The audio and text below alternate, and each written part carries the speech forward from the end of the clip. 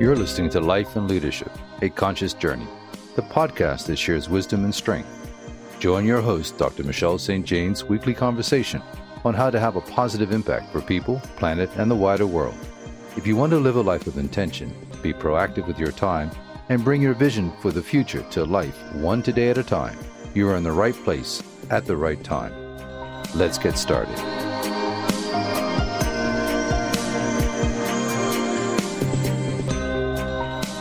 Each of us is unique in our own beautiful experiences and gifts as we journey through life and leadership, discovering and developing our talents and evolving our values. Sharing our values knowingly brings us joy and to others. Our inner knowing knows our strengths. Listen for that voice. Be consciously aware, acknowledge your talents, and celebrate those you see in others. Why? My featured guests today are all about releasing the power of your values for authentic happiness. Co-authors Alan Williams and Steve Payne discuss their book, My 31 Practices. Their book was dedicated to the alchemy of relationships, curiosity, and serendipity.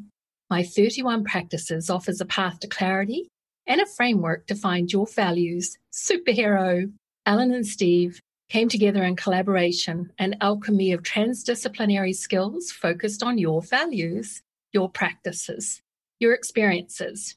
The authors show you how to release the power of leaning into the best version of yourself on your conscious journey. Let's look a little closer at who these alchemists are. Alan Williams coaches progressive leaders in the service sector, organizations, internationally and in the UK. Alan's focus is to deliver values-driven service for sustained performance. He is a published author and speaker. His co-author, Steve Payne, is an international executive coach, actor, author, entrepreneur, and motivational speaker, and one of the very few certified master trainers of neuro-linguistic programming, also commonly called NLP. So let's enjoy our guests. So Steve and Alan, how did you both meet, and what were your first impressions of each other? Alan, I'm going to pass this one to you. I remember from our book launch, this very first question came up. Yeah, and it's one of my favorite stories. It is just such a special story in terms of how the outcomes happened. So, Michelle, you've mentioned NLP. I've been interested in NLP for many years. But the way that I describe my interest is a bit like walking along the side of the swimming pool, looking at it, but not jumping in. And I came across an introduction session that Steve was running, and I thought, I'm going to do that. And so I went along, and in the first morning session, I started to realize that everything that Steve was talking about was very, very closely aligned to our first book, The 31 Practices, which is about organizational values. And so at the coffee break, Steve, I'm sure you'll remember this, I said to Steve, how do you fancy writing a review of the 31 Practices book? And Steve was very polite and said, yeah, I'd love to do this. And so we agreed that, didn't want to interrupt him too much because he was working, delivering this training. And I went back for the second session. And it just kept coming. The alignment just kept getting stronger and stronger and stronger. And so at lunchtime, I said to Steve, you remember at coffee break, I asked if you'd write a review of the first book. I've got a bigger, bolder question for you. Would you like to co-author a book with me about the My 31 Practices approach? And the rest is history, as they say, Steve. Absolutely. I remember that really well, Alan. And at the time, I was hungry to write a book. I was ready to write a book, and Alan was in the audience. And we were talking about values. I was delivering on NLP, which is neuro-linguistic programming. And for anybody who's not familiar with neuro-linguistic programming, what that really is neuro is the mind and how we use our neurology to take in information from the world around us. Linguistic is how we assign language to give meaning to our experience, how we interpret our experience and give it meaning. And programming is really the resultant patterns of behavior that we run. And one of the biggest filters that we have in our programming is our unconscious values and beliefs. And our values really are what's important to us. They are the center of who we are. They're our moral compass, for example. We use them as a barometer to recognize things that we do that satisfy things that are important to us and how we feel bad when we compromise those values. And so I was delivering a session on values. And as Alan had written my 31 practices, and we talked about the book, and first of all, he'd asked me to review it, as he said. And then the synergy was just so strong that it just seemed like such a natural fit. And as Alan said, the rest is history. 18 months later, the book was out and published. So that was the beginning of the journey. Boy, you two came together. And in my notes, I keep going, alchemy. These are alchemists. Look at the alchemy of the mix of this transdisciplinary approach and these careers and these personalities. And so was it difficult to collaborate, or was it just a smooth ride? Because sometimes, alchemy can be taking all kinds of different energies and making them equate to something fantastic. Yeah, I think there's a big, big thank you to Dropbox from us. So because we don't live that close, so Steve at the time was in Malaga, I was in London, and the illustrator that also joined the project, John, is in Nottingham. And so the chance for us to meet on a face-to-face basis were few and far between, although we did make the time to make that happen from time to time. But most of the time we collaborated simply through Dropbox. And again, the alignment piece is really important here, because once we had decided on the structure of the book, it was a question of trusting in each other to take the lead on certain parts or chapters, and then equally trusting the other person to adjust, amend, review accordingly. So it felt very seamless, apart from the end, Steve. I think the end of the book project where we were proofreading, that was the bit where, yeah, that sums it up well. I think people underestimate the ultrathon of writing. And personally, I'm a speaker who likes to write. So I am so delighted with some new advances in technology that let me do a little talking, and that creates the books. Go ahead, Steve. I was going to say, I was really grateful to Alan, because Alan had already written a book. So he had the structure and the process already down pat. And so we didn't have to create that from scratch. Alan sort of brought it to the table, and he was very organized. And the chapters in Dropbox, as he said, Dropbox was so important to the relationship. And every now and again, we'd all get together in London. Alan would be there. John would come down as well. And we would either meet in the British Museum or in the hotel at Charing Cross Station or at King's Cross Station. And we would then do some collaborative stuff together, which was really important, because being just remote, would probably not have that personal connection as much as having those touch points, which was really, really important. And as Alan said, the very beginning of the process, it's where, like, what can we put in this book? And this is the creative bit. And yeah, we could put that in. We could put that in. What about this quote? And what about this? Which was fantastic. And then, as Alan said, when we got to the end and it was the proofreading bit, I mean, I love the creative bit, but I'm not really that much of a detail person. And we would go through this word by word, page by page, which was my idea of hell. and because I'm a big picture thinker, the words that are incorrect, perhaps, they don't leap off the page and grab me by the lapels and say, you shall not pass until you correct me. So we would go through these and send them to the publisher, knowing full well that the publisher would still find loads of things that we missed and feed them back to us. So for me, that was the painful bit. So the previous bit was joy. Yeah. I totally empathize. I did a doctorate and my grandson was my proofreader. And secret confession here, I am really bad at grammar. Great at spelling, but grammar, I don't know where I was when they had those classes, but none of it stuck. So my grandson would proofread and he'd go, you can't start a sentence with and. And I'm like, why not? And he's like, seriously? You're writing a doctorate? And I'm like, oh, shame moment. So I'm totally with you. I'm a stratospheric thinker according to the Hogan assessment. So, I'm often coached, take those baby steps back down to earth and bring them back up slowly with you. And I'm like, I need help. So I really liked this book, but I would like you to comment on, why is my 31 practices so valuable in your own words? Well, in my own words, I think that's not for me to say. I think it's for people that have used it, and it's for them to say. So there are a couple of people that I've been working with recently, actually. One guy, he is an ex-teacher, was teaching in China, and unfortunately suffered an injury while learning martial arts. And the operation went wrong, which resulted in him losing partial use of one of his legs. So he returned to the UK. He's now at home and not working and struggling from time to time. So I was introduced to him by a mutual acquaintance, and we agreed that it might be interesting for him to work on his values and for us to work through the My 31 Practices approach, which he did. And he's done it with such great discipline and effort and investment of time, probably the best that I've ever known anybody do it.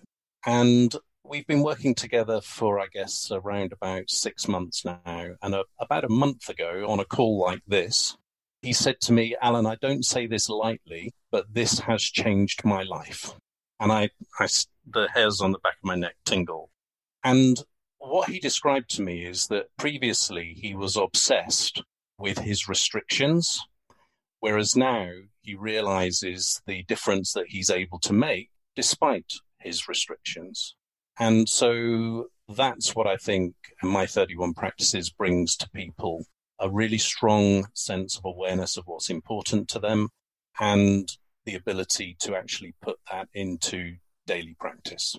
Yeah, and that's a great comment, Alan, a great example. And I think it's the practical nature also of the book. It's not just a book about theories. It lays out a strategy and a methodology for actually working with your values, connecting with them, understanding them, and then designing ways to actually implement them in daily life. And I think it's the practical element that also makes such a big difference, exactly as Alan's just describing there.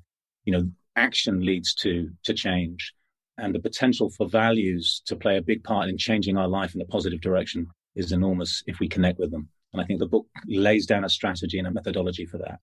Thank you. Thank you. I really resonate with what you both said. You touch on gratitude in the book as well. And in these transitioning times, I've discovered colleagues who've been quite low. So I've used doing an A to Z gratitude with them, in terms of either texting or WhatsApping backwards and forth. What does A mean for you? And that, just to try and keep them focused in the present and how they can go forward with their next step being from a place of gratitude. My favorite word in the book was values superhero. I have a cape, no wand for me, no princess stuff here, but I have a cape and I loved that word, values superhero. Who came up with this? Where did it come from? Do you know, I can't remember, but I'm feeling that it was at the British Library. And I remember us having a discussion around, how are we going to describe this thing? And us being drawn to Superman, Batman, that sort of character. And then I don't know who mentioned it first, actually, but it was something about the V on the vest for values and the cape. And John saying, yeah, I can turn that into a really cool illustration. Steve, do you have any better recollection yourself? I think you're right, Alan. I think it was the British Library. And I remember sort of this notion of pulling apart the shirt to reveal the big V, and John sort of sketching that out. And so I remember that part of it vividly. But I always thought actually value came from you, actually, I thought, Alan. And then we sort of developed and played with the idea, and John did some sketches from it. So it was that kind of your superpower, your superhero, your value superhero. So it came from that, because values is your superpower. If you tap into your values, it gives you that superpower. So yeah. And the other dimension that I really like about that, apart from the this notion of it being a superpower and you being a superhero, I really like that thought of all you need to do is get a glimpse of your own values superhero. So it's not suggesting that it has to be something or complete. You can just make a start by gaining a glimpse, and that's the beginning for you. The other thing I loved about that image, I was just going to say about that image of sort of pulling back the shirt, it's that notion of letting out what's already within. It's not as if it's something we acquire from elsewhere. It's already inside us. And I thought that was quite powerful imagery at the time. I really resonated how you defined it, the best version of yourself. And for me, I kind of stretch that into living and leaning into your legacy and your values being, your sort of true compass on how to do that. So how does your values superhero show up? Do you got an example? That's a big question, isn't it? It's interesting, actually. I mean, one of my values, my strongest values, is freedom and variety. Those are two very strong values for me. And it's interesting because I do a lot of work in organizations, as Alan does. And when we talk about values, one of the things I say is look back at your story. You know, your values are in your story. If your values aren't in your story, then they're probably not your values. So the clues to, if you want to discover what your values are, it's inherent in your story. And if I look back over my life, I've never really settled in one place. I've always moved around, and I've always lived abroad, and I've always enjoyed different cultures. And I'd spend big parts of my year, for example, either in Spain, in the Czech Republic, in Poland, in South Africa. I moved to South Africa, in Brazil. And so I can see that value playing out so vividly. And it's interesting when lockdown came, because I was on a plane 2 or 3 times every month. And then lockdown came, couldn't go anywhere. And I thought, this is going to be interesting. How am I going to cope with this? And actually, I loved it because it was great to pause. And it was a great period of reflection. So now that we're beginning to sort of move out of that, my thoughts again are very much in that vein. So I moved back from Spain for this period of lockdown. But now that we're getting towards this, I'm beginning to find I've got itchy feet again. And that value just plays itself out in almost everything I do. I look for opportunities to be in different places. And that's really strong. It's palpable. So that's just one example where I can feel that value playing out. I like your words, itchy feet. My paternal grandfather and I accidentally met up at Auckland Airport, New Zealand. I was 14, heading off to New Caledonia in the South Pacific, and he was heading off to America to visit one of his daughters. And he took one look at me and got this sort of flinty glint in his eye and says, itchy feet. So it's so funny to hear you say that, because it just took me right back there, because I'm the queen of geographical transfers. I love to travel, but I resonate with what you said. December 2019, I was like, I need to get back to Bermuda. So I left New Zealand February 1st. And then when I got here, of course, like most people, I had no idea about the pandemic until we got told about it. And I just really valued the pause. I, have not been on a plane since February last year, which is really unusual to me. But I'm actually not feeling minded to be on planes. So this is an interesting sort of quite a big sea change for me, that I'm actually quite content and really blessed with having a virtual podium so I don't have to feel like I have to be an in-person speaker anymore. So Alan, how would you contribute to that question? Well, I'm very aware of my values consciously, but over the last few years, I've started to become more confident to seek out my values more intuitively. And so, for example, about 2 years ago, I was invited to speak at a conference in New York. And the guy that was organizing it explained that they couldn't pay me to go and speak. And even worse, they couldn't afford the airfare either. And so the rational voice in my head was saying, well, why would you? But the values voice in my head said, look, he's a good guy. You've collaborated together on other things over the last couple of years. You enjoy photography and you enjoy New York, so you're going to tack on a weekend anyway. So why don't you go? So I confirmed that I would go along and speak at the conference. 2 weeks later, he sent me the program, and on the program was Philip Kotler. Now, Philip Kotler is known as the father of marketing. And it was Philip Kotler's textbook that I had to read at university for the marketing module. And I was just amazed to be on the same platform as this guy who inspired my interest in the field of marketing. And at the conference, I introduced myself to Philip and told him the story about how I had to read his textbook at university. And he just said to me, so, Alan, I hope you're not going to hold me accountable for your career. A lovely, lovely man. And by the end of the 2-day conference, I told him that I was writing a book called The Values Economy. Would he be interested to see the manuscript? He replied that he would love to, because he's been interested in values for a long time. And I sent it to him with a very cheeky request, inviting him to write the foreword to the book if he would like to. And As a result, he did. And on the front cover of our book, Philip Kotler says, an excellent and insightful addition to our business literature. And my heart still races when I read those words, that somebody like him should be saying something like that about our book. And my son, Sam, the co-author, said, I love the way the circle has closed, Dad, and that you read his book when you were at university, and now he has read our book, which has got something beautiful about it. Wow. Well said. Well said. I just love synchronicity. It's just so fabulous.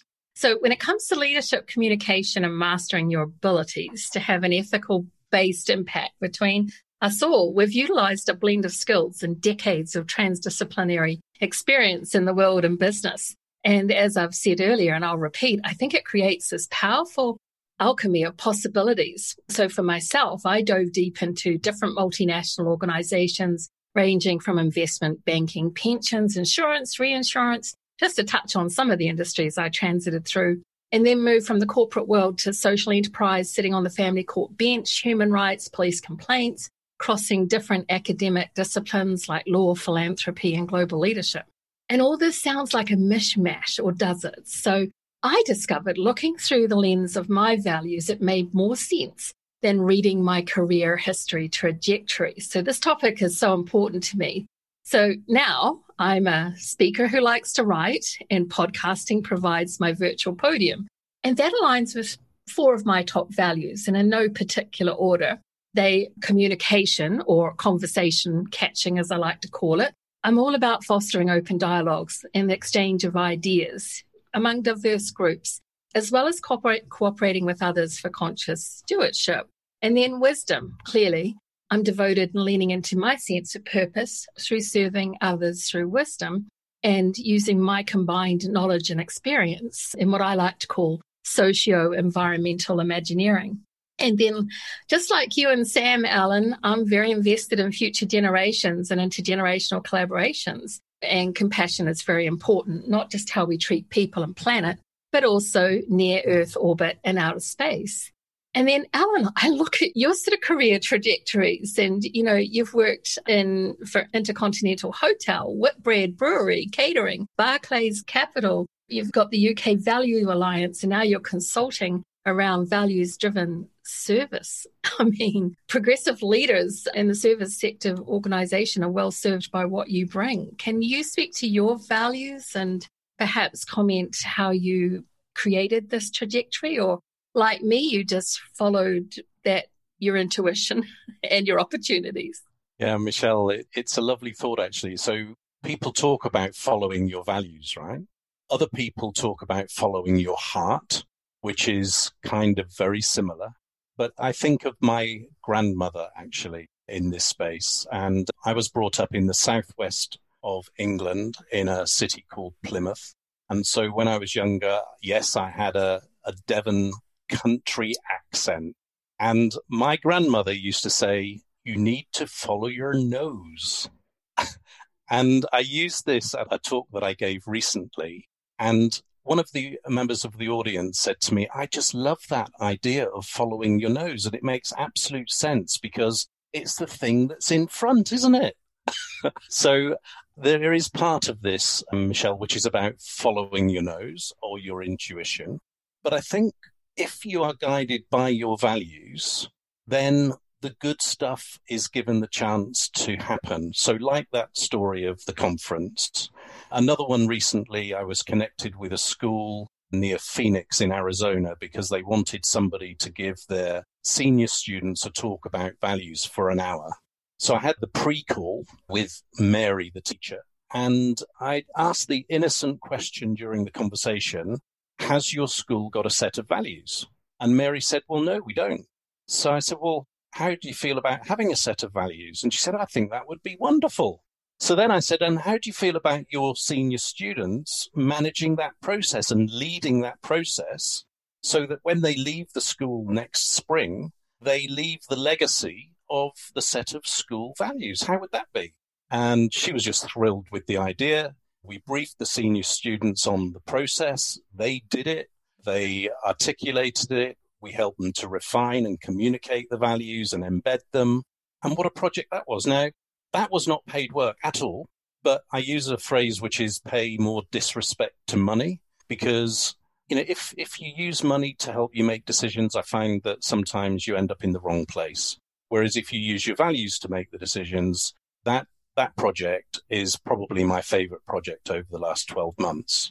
And the commercial side of it is irrelevant. So to answer your question, you can follow your values, and you can either do that in a very conscious way, or, as I've learned more recently, you can just follow your intuition or your nose and get to the same end result.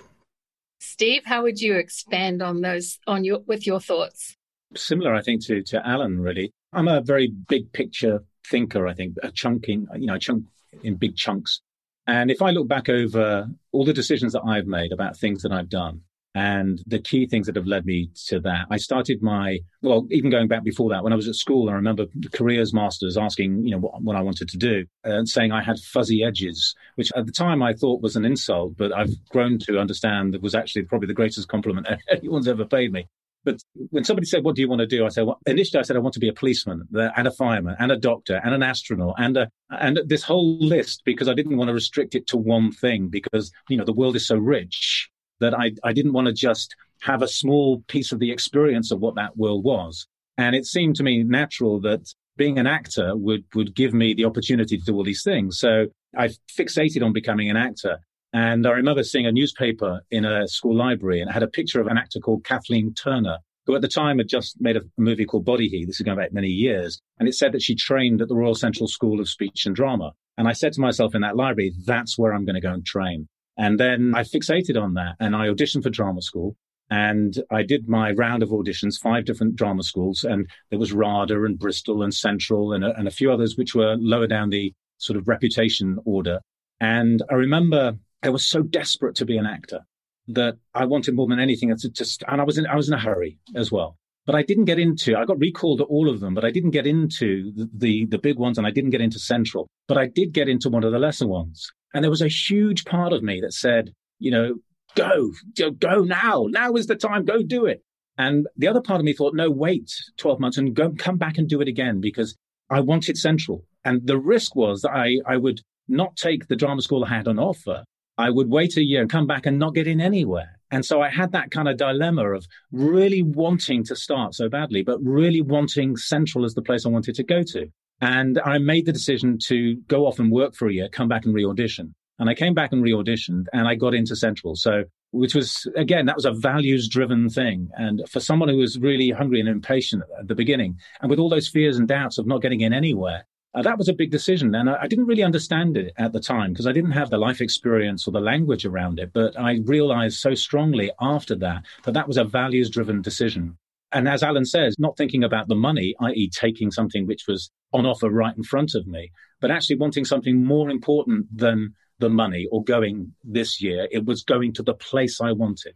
And so that really was a huge lesson for me. But even more than that, sitting in the audition room at the Royal Central School of Speech and Drama and spending a weekend there of having to do speeches and songs and back in and back out, and directors redirecting you, and then back into a room full of all that nervous energy. And because you were so hungry, I was so hungry I couldn't eat. So I had this knot in my stomach, and it was really painful. And I remember sitting on the floor next to another guy. We had no theatrical background at all. And the room was full of the sons and daughters of famous actors who were my heroes. And they were all so confident and singing songs from West End shows just for fun. And their audition songs were from Les Miserables. And my audition song was Happy Birthday. And I'm not kidding. And I remember after 2 days thinking, I'm in the wrong place. What on earth am I thinking that I could be here, I should be here, I deserve to be here? Why am I doing this to myself? And after 2 days, at the end of the second day, this lady walked in with a clipboard, and she read out 2 names, my name and the guy sat next to me. And we kind of looked at each other with knowing looks. And then she said, everybody else, I'm really sorry, it hasn't worked out this time, and sent them home. And that moment really changed my life, because I realized that actually, if you follow your passion, if you really want something so badly that you're prepared to put yourself through that pain to get it, then you can achieve all kinds of things in your life. And that moment made me realize that I'm not a statistic. People had said there's X thousand people apply for X places, but those are statistics, and statistics are for averages. And you're only average if you choose to be average. And that moment was a values-driven moment that changed, I think, probably the course of my life. And ever since then, it's always been about the exploration of what's possible. And I think everything I've ever done has been a reflection of that. And what I do now, and working with Alan and working with values and working with the people and personal development is really a reflection of that too. What is possible if you really connect to what's important to you? So it's really been a guiding light for me. Well put. When I was a teenager, I got a chance to do modeling, and, nothing gives you more confidence in knowing how to stand before an audience and know how to stand and how to talk and, show up. But, from acting, filmmaker, all sorts of things that you've done to now being a master of NLP, would you like to share with the audience about what you do and what services you can provide that they might like to hear about? Alan, do you want to start, or you go ahead? Okay. So now I run a company called the Academy of Coaching and Training, and the company trains professional coaches. And even more than the certificate, so you get an accredited certificate in coach training at the end of it, accredited by the Association for Coaching. You get an NLP practitioner certificate, accredited by the Association for NLP. But more than that, more than those certificates, for me, this is a life skills training that will set you in good stead for anything you choose to do in your life, because the kind of communication skills that you referred to earlier, our ability to communicate in an elegant fashion, to understand other people and where other people come from, and to form connections. Those are the most important skills, I think, that we can possess. They are the bedrock of everything. And so the training really is coach training and NLP training, but it's so much more than that too. And also public speaking, because my background, of course, public speaking is an absolute passion of mine. So I train people to be able to speak in public and write speeches in public. So that's the scope of what I do. For me, it's all personal development, because speaking is a life skill, and it's not just about speaking. It's about so much more than that. So I run courses, accredited courses in those fields. And I take those into not only individuals, but also into organizations. And I help leaders lead in an elegant, values-driven way. So that's really the scope of what I do. Alan? Yeah, so for me, it's quite a mix of stuff, but all values-based. So I do a lot of pro bono work with the UK Values Alliance, and I founded the Global Values Alliance, heavily involved in World Values Day. And then on the commercial side, I work with organizations to implement, or I should say to design and then implement, values-driven service. And that allows them to perform on a sustained basis rather than kind of flash in the pan performance. And the reason this is important to me is because lots of people talk about excellent service, but unless that excellent service is in a style, a particular style and a relevant style, I feel that people are really missing a lot. This has been a brilliant interview, but thank you both of you so much for the contribution. It's a very rich conversation. I know it will be well received. Thank you, Michelle. Bye. Cheers.